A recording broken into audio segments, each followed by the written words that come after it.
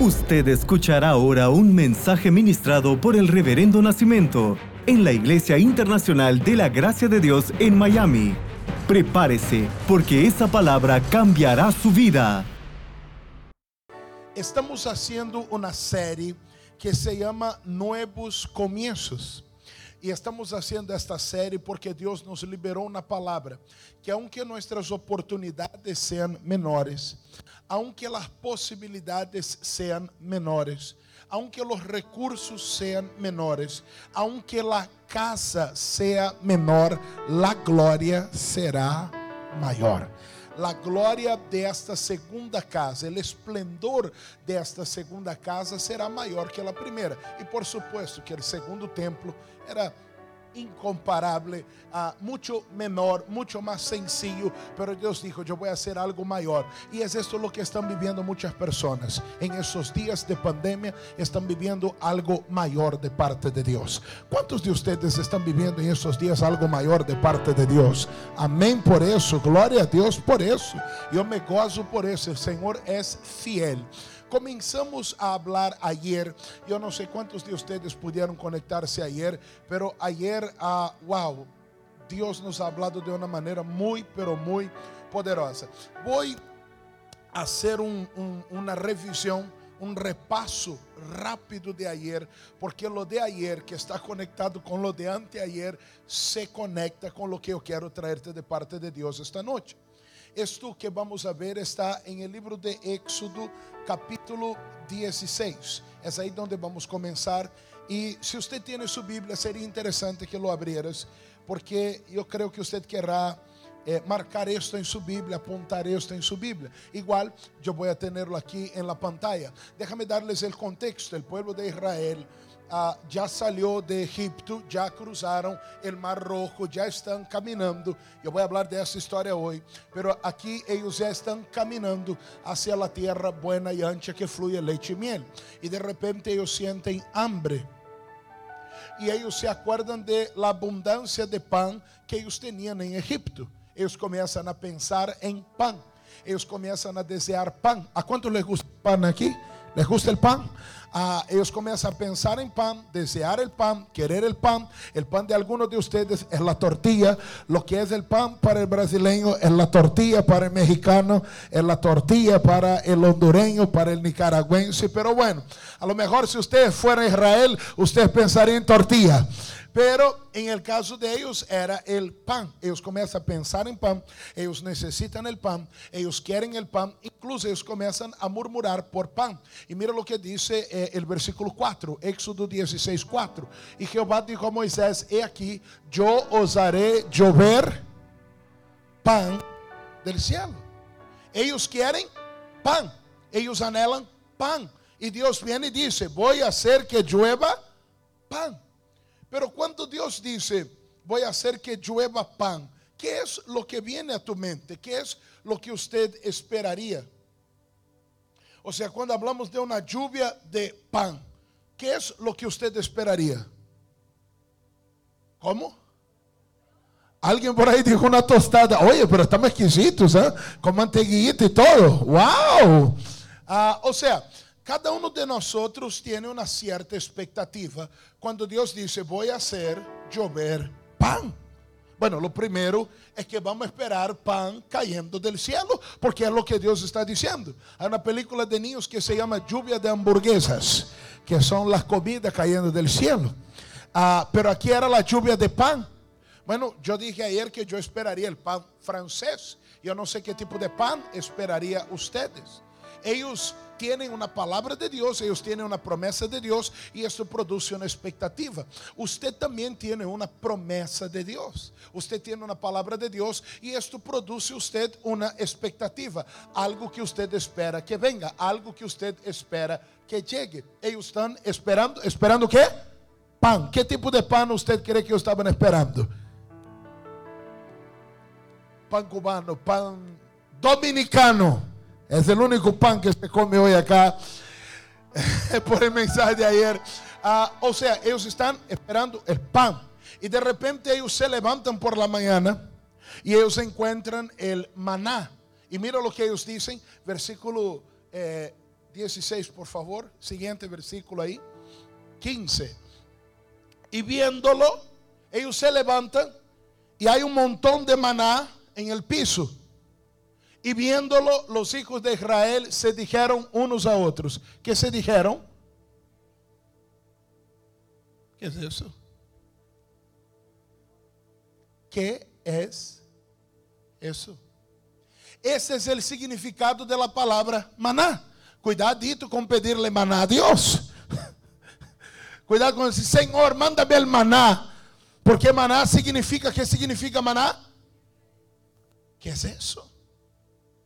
Porque cuando yo pedí pan, no es esto lo que yo tenía en mente. Cuando tú me hablaste una lluvia de pan, va a llover pan, no es esto lo que yo pude visualizar. Porque lo que había, póngame el versículo 30 por favor. 31, hoy estoy por uno. Y la casa de Israel lo llamó maná. ¿Y cómo era? Era como semilla de culantro. ¿Cuántos conocen el culantro? ¿Conoce la semilla del culantro? Ok, era como semilla del culantro blanco y su sabor como de hojuelas con miel. Escúchame lo que yo te quiero decir en este momento. Cuando Dios me dijo una lluvia de pan, lo último que yo iba a visualizar era una semilla de culantro. ¿Me siguen? O sea, cuando Dios me dijo lluvia de pan, yo hice una imagen de lo que voy a recibir. Y de repente yo veo algo en la puerta de mi tienda y yo entonces digo, ¿qué es esto? No se parece en nada con aquello que yo estaba imaginando, con aquello que yo estaba visualizando. Y aquí hay algo que tenemos que entender. Cuando Dios está trabajando, Dios es imprevisible.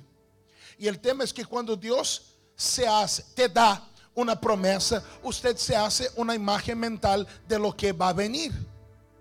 Pero Dios es imprevisible. Tú no puedes predecir el cómo Dios va a hacer o qué cosa Dios va a hacer, porque Dios es creativo, es novedoso, es sorprendente, es impresionante, es impredecible. Hay una infinidad de formas en que Dios puede hacer la misma cosa.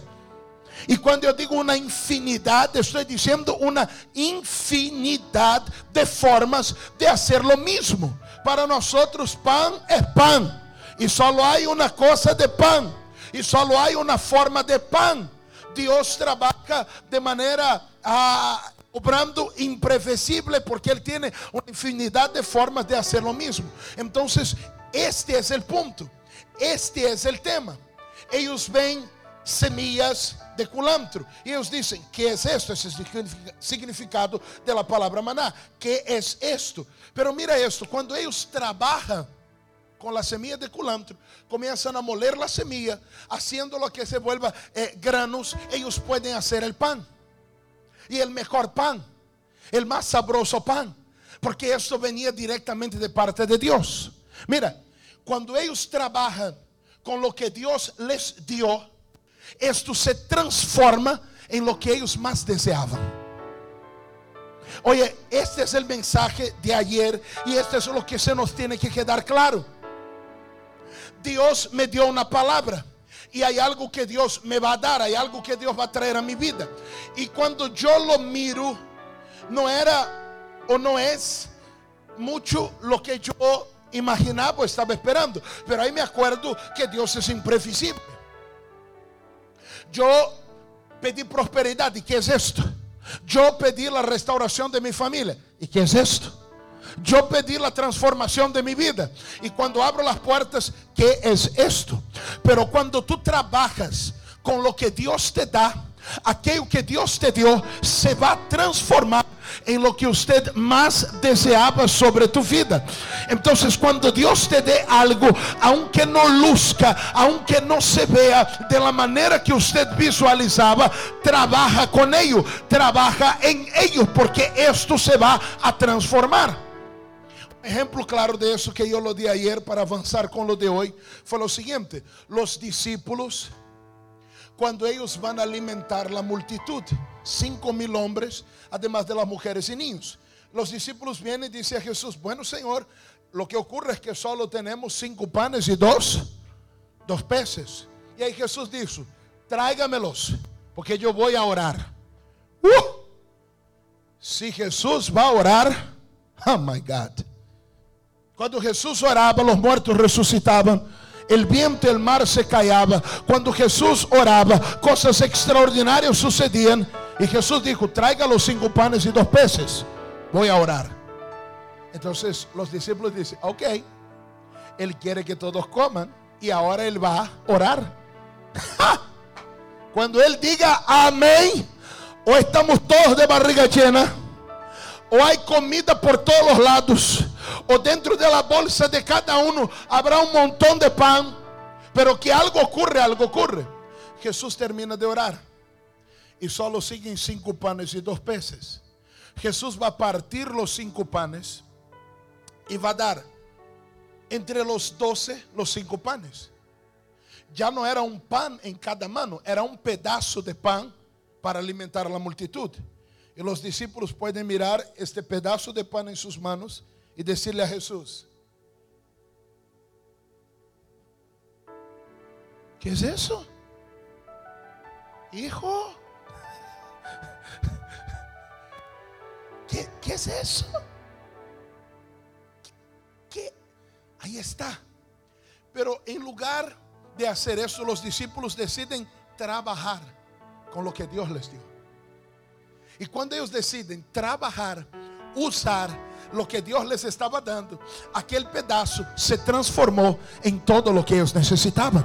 La Biblia dice que todos comieron, quedaron saciados y aún sobró 12 canastas llenas de los pedazos. Oye, eso es lo que tenemos que entender. Cuando yo trabajo con lo que Dios me da, aquello que Dios me da se transforma en todo lo que yo necesito, en lo que yo más deseaba. El maná, o el ¿qué es esto?, eran semillas de culantro. La Biblia dice que la palabra de Dios es como semilla. Esta noche hay maná cayendo dentro de tu casa. Esta noche hay maná, hay semilla, hay palabra cayendo sobre su vida. Y si tú agarras esta palabra de hoy, si tú abrazas esta palabra de hoy, si tú oras con la palabra de hoy, si tú luchas con la palabra de hoy, esta semilla se va a transformar en aquello que usted vino a buscar esta noche, en aquello que usted está necesitando esta noche, en aquello que usted desea esta noche. ¿Cuántos me están entendiendo? Cada vez que yo estoy entrando en su casa o llegando a su vida, estoy esparciendo el maná sobre tu vida. Y usted a veces escucha y dice: ¿qué es este tipo? ¿Qué es esto? Que corre, que grita, que va, y va y viene, y va, paga, parece un ping pong y no para, no sé. ¿Qué es eso? Exactamente, ¿qué es eso? Ese es un maná, esa es una semilla, esa es una palabra. Y voy a usar esta palabra. Vamos a tomar esta palabra. Y esta palabra viene con el poder de transformarse en aquello que usted realmente está necesitando. Amén por eso. ¿Cuántos dicen amén por eso? Un hombre va a pedir a Jesús ser curado. Jesús escupe, hace barro y le mete en los ojos. Si usted estuviera viendo, ¿qué diría usted? ¿Qué es eso? Por favor, el hombre ya es ciego, no abusen, ¿verdad? Usted diría: ¿qué es eso? Entonces, mira, Jesús va a dar una dirección a aquel hombre. Y cuando el hombre trabaja con lo que Jesús le dio, se transforma en los ojos que él necesitaba. Ok, pero en un primer momento lo único que miramos y decimos es: ¿qué es eso? Tú tienes que entender que es probable que tú ya tengas la llave de tu milagro en tu mano, pero aún no te diste cuenta y no lo estás usando. Es probable que tú ya tengas el maná, Pero tú estás esperando un pan cubano, no una semilla de culantro. Tú estás esperando un pan dominicano, y no una semilla de culantro. Trabaja con lo que Dios te da. Y Dios tiene una palabra para esta noche. Abra su Biblia conmigo, gloria a Dios. Ahora voy a comenzar a predicar. Estamos calentando los motores. Éxodo capítulo 13, porque ahí está el contexto. Pastor, es que yo solo me dieron 4 horas. ¿Qué es eso? Pastor, es que solo me dieron el part-time. ¿Qué es eso? Pastor, es que yo solo conseguí la mitad de lo que yo estaba. ¿Qué es eso? Exacto. Baja con ello. Entiende lo que Dios te está hablando. Éxodo capítulo 13. Voy a leer los versículos 17 y 18. Usted me puede acompañar a la pantalla. Ese es el mensaje de hoy. Y luego que Faraón dejó ir al pueblo, Dios no los llevó por el camino de la tierra de los filisteos. Dios no los llevó por el camino de la tierra de los filisteos que estaba cerca, porque dijo Dios, para que no se arrepiente el pueblo cuando vea la guerra y se vuelva a Egipto. Mas hizo Dios que el pueblo rodease por el camino del desierto del Mar Rojo, y subieron los hijos de Israel de Egipto armados. Esa es una palabra que me viene intrigando en los últimos días.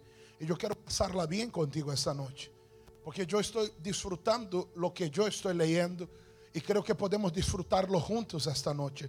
Porque la Biblia dice que el pueblo de Israel sale de Egipto, pero hay un camino más cerca para la tierra prometida. Y Dios dice, no vamos por este camino, porque eso es territorio de los filisteos. Y el pueblo no va a esta batalla. Ahí entonces yo digo, ok, entonces el pueblo no está preparado para una batalla. Pero aquí yo vengo y leo que ellos salieron de Egipto armados. Es claro que ellos salieron armados, porque ellos salieron para tomar un territorio, para conquistar la tierra buena y ancha que el fluye leche y miel. Ellos iban a tener que luchar. Por eso salieron armados. Déjame leerles la nueva traducción viviente de lo que acabamos de leer. Cuando por fin el faraón dejó salir a los israelitas, Dios no los guió por el camino principal que atraviesa el territorio filisteo, aunque esa era la ruta más corta a la tierra prometida. Dios dijo, si los israelitas llegaran a enfrentar una batalla, podrían cambiar de parecer y regresar a Egipto. 18. Por eso Dios los hizo dar un rodeo por el camino del desierto hacia el Mar Rojo. Así los israelitas salieron de Egipto como un ejército preparado para la... Ok, si ellos salen armados, si ellos salen preparados para la batalla, ¿por qué no hacer aquella batalla? No, reverendo, es que ellos no tenían que batallar. Ok, yo puedo entenderlo así, pero en el capítulo 14 ellos ya entran en batalla. O sea, termina eso aquí y ellos entran en batalla, porque delante está el mar y detrás viene Faraón. Batalla. Es claro, Dios interviene, el mar se abre, ellos caminan, el mar se cierra. Eso es el capítulo 14. El capítulo 15 habla de un cántico de Moisés y María, su hermana. El capítulo 16 es el maná que acabamos de leer. El capítulo 17, agua de la roca. Mira, cruzo el Mar Rojo, vencí la batalla contra los egipcios. Viene el maná, viene agua sobre la roca. Y lo que sigue esto es batalla. Capítulo 17, voy a leer el versículo 8 de Éxodo. Entienda el orden. En el 13, ellos salen de Egipto. En 14, hay batalla. Faraón viene detrás de ellos. 15, el cántico de Moisés y de María. 16, el maná que acabamos de hablar. ¿Qué es esto? 17, agua de la roca. Una vez que comen el maná, beben agua de la roca, capítulo 17, versículo 8. Entonces vino Amalek y peleó contra Israel en Refidim. Essa batalha usted la conoce, déjame leer el 9. Y dijo Moisés a Josué: escoge los varones y sal a pelear contra Amalek. Mañana yo estaré sobre la cumbre del collado y la vara de Dios en mi mano. 10. E hizo Josué como le dijo Moisés, peleando contra Amalek. Y Moisés y Aarón y Ur subieron a la cumbre del collado. Essa es aquí a batalha en que Moisés levanta la mano y el pueblo prevalece. Usted se acuerda de esta batalla. Pero aquí viene el punto. Si ellos tuvieron una confrontación con los egipcios en el mismo capítulo 14, y ahora aquí, después de comer el maná y después de beber agua de la roca, ellos ya están en batalla y están luchando contra los amalecitas, ¿por qué no la batalla contra los filisteos? Si era el camino más corto. Porque si alguien me dice, es que ellos no estaban preparados para luchar, pero que ellos están luchando. Y los eventos son muy cortos. Cruzo el Mar Rojo, cántico de Moisés y María, como del maná, bebo agua de la roca, se nos cae la batalla encima. Entonces, si ellos estaban batallando aquí, ¿por qué no hacer aquella batalla? Y aquí yo entiendo que hay batallas que no tenemos que hacer. Pero yo ya prediqué esto en algún momento, aquí también, sobre 3 niveles de guerra. Y hay 2 batallas que no tenemos que hacer, pero tampoco se trata de esto. Eso es algo diferente. Entonces mira, yo te voy a hablar 2 batallas que no tenemos que hacer. Y ustedes van a ver que esta batalla es distinta. Que el no hacer esta batalla con los filisteos es algo completamente distinto.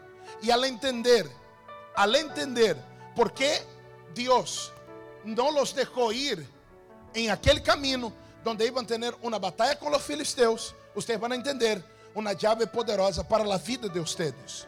Bueno, no hay que pelear con los filisteos, pero ¿por qué? Porque ellos no están preparados, pero aquí están luchando.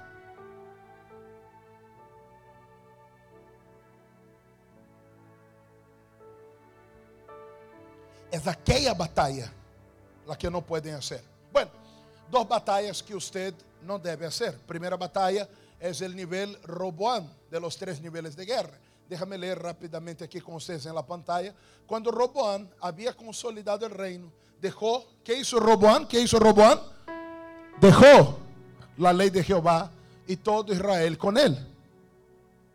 Y por cuanto se habían rebelado contra Jehová, en el 5º año del rey Roboam, subió Sisac, rey de Egipto, contra Jerusalén, con 1,200 carros y 60,000 hombres de caballo, más el pueblo que venía con él de Egipto, esto es, libios, suquinios, etíopes, no tenía número. Y tomó las ciudades fortificadas de Judá y llegó hasta Jerusalén. Déjame el versículo 2 aquí, por favor. Ok, aquí hay una batalla. ¿Por qué viene esta batalla? Es explícito aquí. Por cuanto se había rebelado contra Jehová.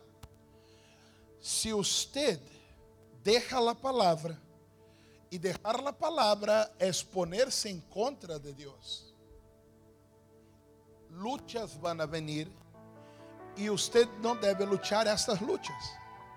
Usted no debe tratar de ir y luchar, porque esta batalla está aconteciendo porque usted se alejó de Dios. Usted se alejó de la palabra. Si usted trata de luchar una batalla que se formó en tu vida porque usted se alejó de la palabra, usted no va a ganar esta batalla. Usted va a perder esta batalla. Entonces, en este nivel Roboam, cuando la batalla viene, porque hicimos algo malo, entienda que la batalla de los filisteos allá de Israel, ellos no han hecho nada malo. Era simplemente algo que estaba en el camino de ellos, en la ruta. Pero yo estoy diciendo que hay 2 batallas que usted no hace. La primera es, si tú te equivocas, deja la palabra, toma malas decisiones porque dejaste la palabra, actúa de una forma contraria porque dejaste la palabra, esto va a traer problemas. No trate de enfrentar estos problemas porque la derrota será aún mayor. Tu capacidad de vencer está conectada a tu sometimiento a Cristo. Entonces lo que yo tengo que hacer es acordarme de dónde caer, volver y practicar las primeras obras. Volver a Dios es lo primero que tengo que hacer. Y entonces después yo voy a pensar en la batalla. Si una batalla viene a mi vida porque yo me alejé de Dios, no tengo que luchar, porque eso está aconteciendo porque yo me desconecté de la palabra. No hay que luchar, lo que hay que hacer es volverme a conectarme a la palabra. ¿Me entiende aquí o no? Simple, ¿verdad? Me equivoqué, viene la guerra. No trate de enfrentar esto, reconéctate con Dios. Perfecto. La segunda batalla que no hacemos es el famoso ladrón de energía. ¿Se acuerda Sansón y Dalila? Dalila solo estaba allá para quitarle la fuerza a Sansón. Y hay cosas que solo vienen para quitarte el ánimo, la energía durante el día. Y si te quitan la energía, y vaya que hay un montón de Dalilas por ahí que quieren como sea tu ánimo, tu energía. Son unos vampiros. Esos días salió la noticia de un vampiro gigante. ¿Lo vieron o no? A lo mejor Mauricio tiene uno allá en su finca. Mauricio tiene de todo allá. Después yo le voy a preguntar si es real o no es real. Pero hay una especie de vampiro. Ellos no llegan a ser del tamaño de una persona, pero sus alas y esas cosas pueden serlo, aunque es muy controversial lo que salió. Pero sí existen seres humanos que son vampiros gigantes y con un mordisco te chupan todo el ánimo. Con 3 palabras que te dice, ya te mataron. Ese es el ladrón de fuerza, ladrón de energía. Usted no lucha con ladrón de fuerza, ladrón de energía, porque la verdadera batalla viene después. Y lo que el enemigo quiere es que tú pierdas energía, y cuando llegue la verdadera batalla, usted no puede hacer nada. Entonces, un ladrón de energía, un vampiro de fuerza, no luchamos, lo ignoramos. No gastamos energía com aquilo que não é uma verdadeira batalha para nós outros. Ok, essas são as 2 batalhas que não hacemos. Aquela que é ocasionada por um erro mío e aquela que é um ladrão de energia. Déjame volver a Israel. Vamos volver a Éxodo. Porque Deus les dijo, no van a ir por el camino más corto, porque ese es territorio de los filisteos. No van a hacer esta batalla. Pero luego hay batallas adelante, enseguida. ¿Por qué hacer la otra batalla no esta? Y por cuanto, póngame por favor siguiente, Éxodo 13, 17. Cuando por fin el faraón dejó salir a los israelitas, Dios no los guió por el camino principal que atraviesa el territorio filisteo. Aunque esa era la ruta más corta a la tierra prometida, Dios dijo, si los israelitas llegaran a enfrentar una batalla, podrían cambiar de parecer y regresar a Egipto. Entonces yo pregunto a Dios, ¿por qué no hacer esta batalla? No era un error de ellos, era algo de la ruta, del camino. No era un ladrón de energía, no. Era algo del camino que estaba entre ellos y la tierra buena y ancha. ¿Por qué no hacer esta batalla si ellos salieron armados, si ellos salieron preparados? Y hay algo que Dios me dice, y Dios me dice lo siguiente: yo nunca voy a guiarte, voy a permitir que tú vayas y que tú te encuentres a una batalla que tú no la puedas ganar. Yo nunca voy a conducirte hacia una batalla que tú no la puedas ganar. Pero ese no es el recado. El recado viene ahora. ¿Cuáles, Dios, son las batallas que yo no las puedo ganar? Tú nunca las vas a saber, porque nunca te voy a dejar pasar por ellas. ¿Cuáles, Dios, son las batallas de las cuales tú me vas a desviar? Tú nunca lo vas a saber. Pero ¿cuál es el recado? Toda batalla que está delante de ti hoy, usted está habilitado en Cristo para vencerla. No hay ninguna sola batalla que usted esté enfrentando que Dios no te haya dado la fuerza, la habilidad, la autoridad para vencerla por completo.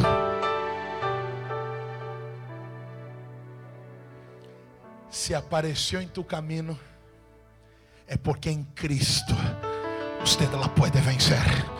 Yo no sé cuál es el nombre de la batalla que tú estás enfrentando. Pastor, háblame de las batallas que no puedo ganar. Esta ni yo ni usted nunca vamos a ver, porque Dios no nos deja pasar por allí. Pero lo que tú tienes que entender es que si tú estás pasando por ahí, y por ahí puede ser coronavirus, por ahí puede ser adicciones, por ahí puede ser destrucción familiar, por ahí puede ser enfermedad, escasez. Esto tú lo puedes ganar en el nombre de Jesús. Vamos a darle un aplauso al Señor, iglesia. Oye Dios, oye Dios, oye Dios. Si yo no te hubiera dado mi poder para vencer esta batalla, tenlo por seguro que tú no estarías pasando por ella. Wow. Siguiente versículo, por favor. ¿Me están entendiendo esta noche? Deuteronomio 33, 27. El Dios eterno es tu refugio, y sus brazos eternos te sostienen. Él quita al enemigo de tu paso y grita: destrúyelo. Eso es lo que Dios me mandó decirte esta noche.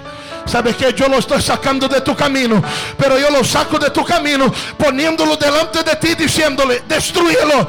Yo estoy sacando el adulterio de tu camino, diciéndote hoy: destrúyelo.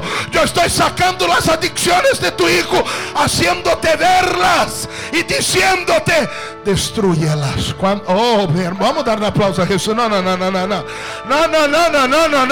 eso está bueno.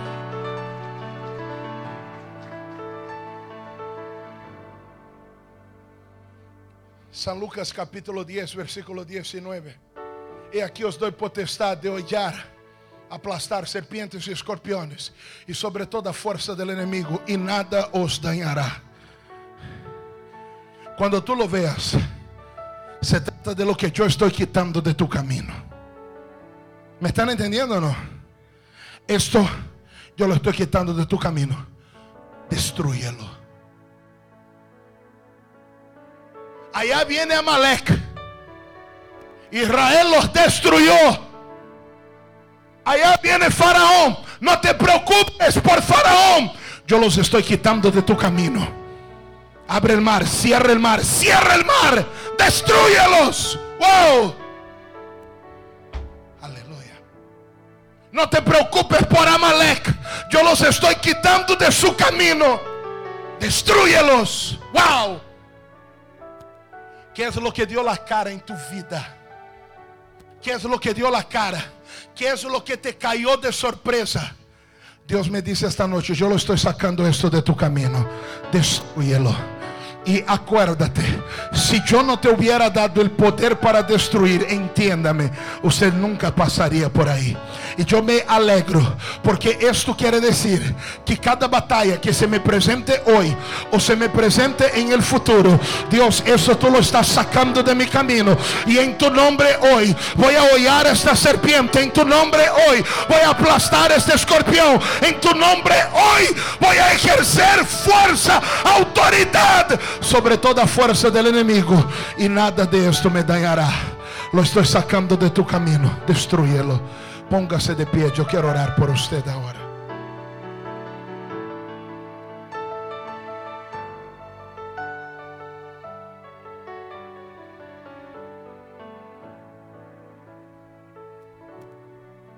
Wow.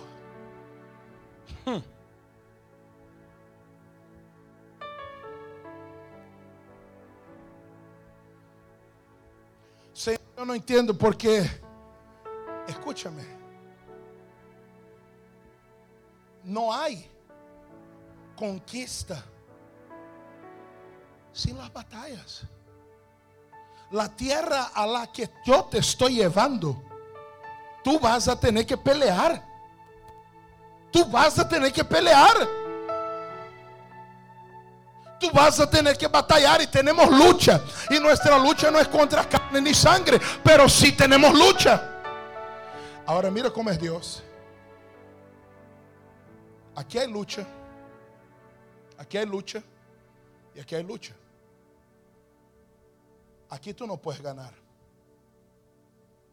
Entonces eso yo lo borro de tu historia. aquí tú vas a ganar. Y es por ahí que está yendo usted. ¿Me están entendiendo lo que Dios te está diciendo esta noche? Destrúyelo. Lo estoy quitando de tu camino. Oh, cierra tus ojos. Padre, en el nombre del Señor Jesús, Dios, vamos a tomar esta semilla. Vamos a tomar este maná. Vamos a tomar, Dios, esta semilla de culantro, Señor, y vamos a trabajar con esto ahora. Señor, vamos a trabajar con esto ahora. Dios, nos diste la autoridad, nos diste poder. Y me parece increíble, Dios, que abras una ventana del mundo espiritual tan solamente para hacerme ver, para hacerme entender que estoy preparado, que estoy ready, que estoy listo para destruirlo. Señor, si apareció, si lo vi, si me enteré, si llegó a mi conocimiento, es porque esto el Señor lo está quitando de mi camino, está quitando del camino de mi familia, está quitando de mi historia, está quitando de la historia de mis hijos, de mis nietos, pero yo lo tengo que destruir. Y esta noche yo vengo a tomar autoridad espiritual sobre esta batalla que esta persona está enfrentando.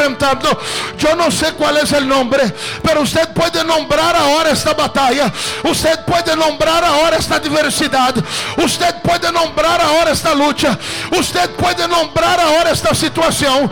Y en la autoridad del nombre del Señor Jesús, en la autoridad del nombre del Señor Jesús, yo alzo mi voz ahora para destruir, para hollar, para aplastar, para decir basta, para decir se acabó.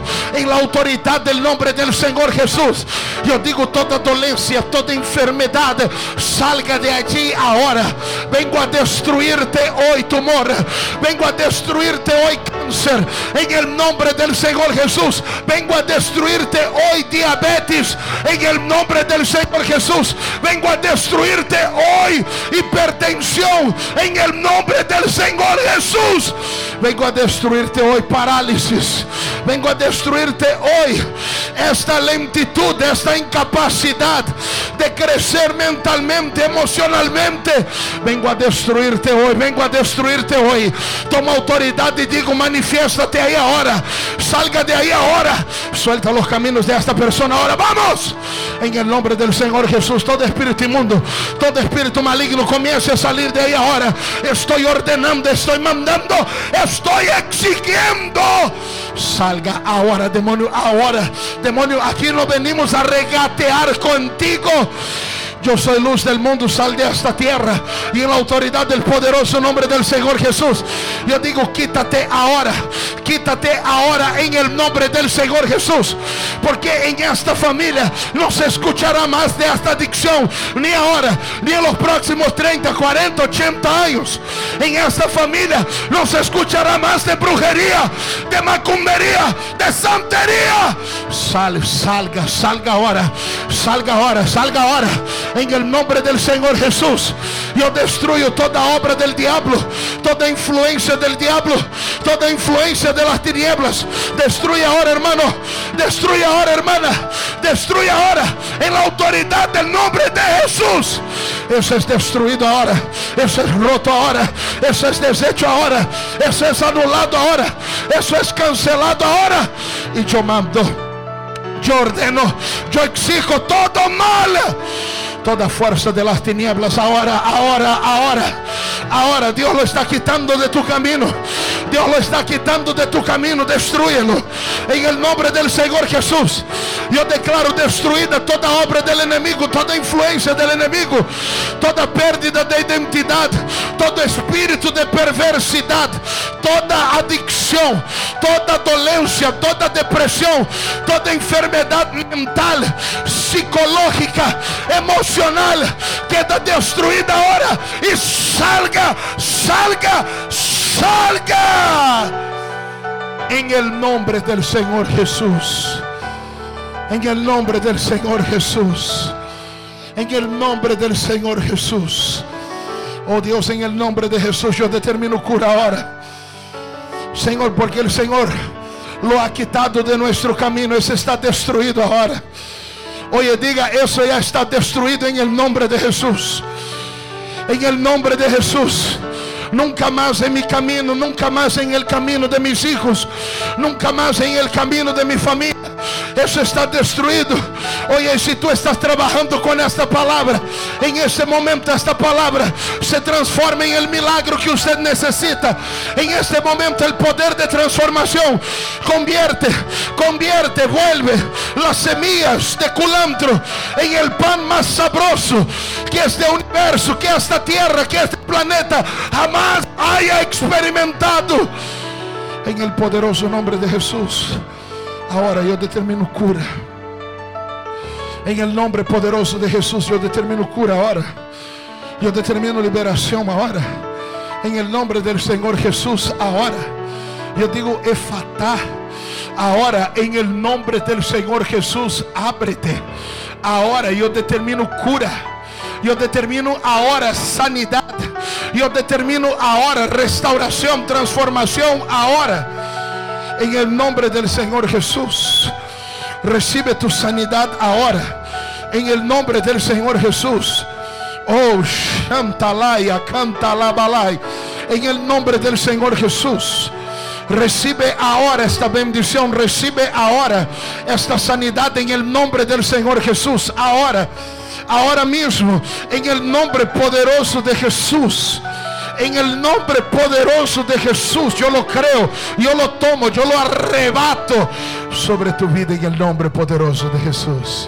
Levante sus manos hacia el cielo y diga, yo recibo liberación en mi vida, en mi camino y sobre mi familia. Amén. Vamos a dar un aplauso al Señor Jesús. Usted escuchó el mensaje ministrado por el Reverendo Nascimento. Manténgase en contacto con nosotros a través de nuestras redes sociales y disfrute de todos los mensajes. Nuestro Facebook es www.facebook.com/IIGD Miami o descargue nuestro aplicativo IIGD Miami, Iglesia Internacional de la Gracia de Dios en Miami, 8546 Southwest y la 40 Street. Un lugar de conexiones divinas.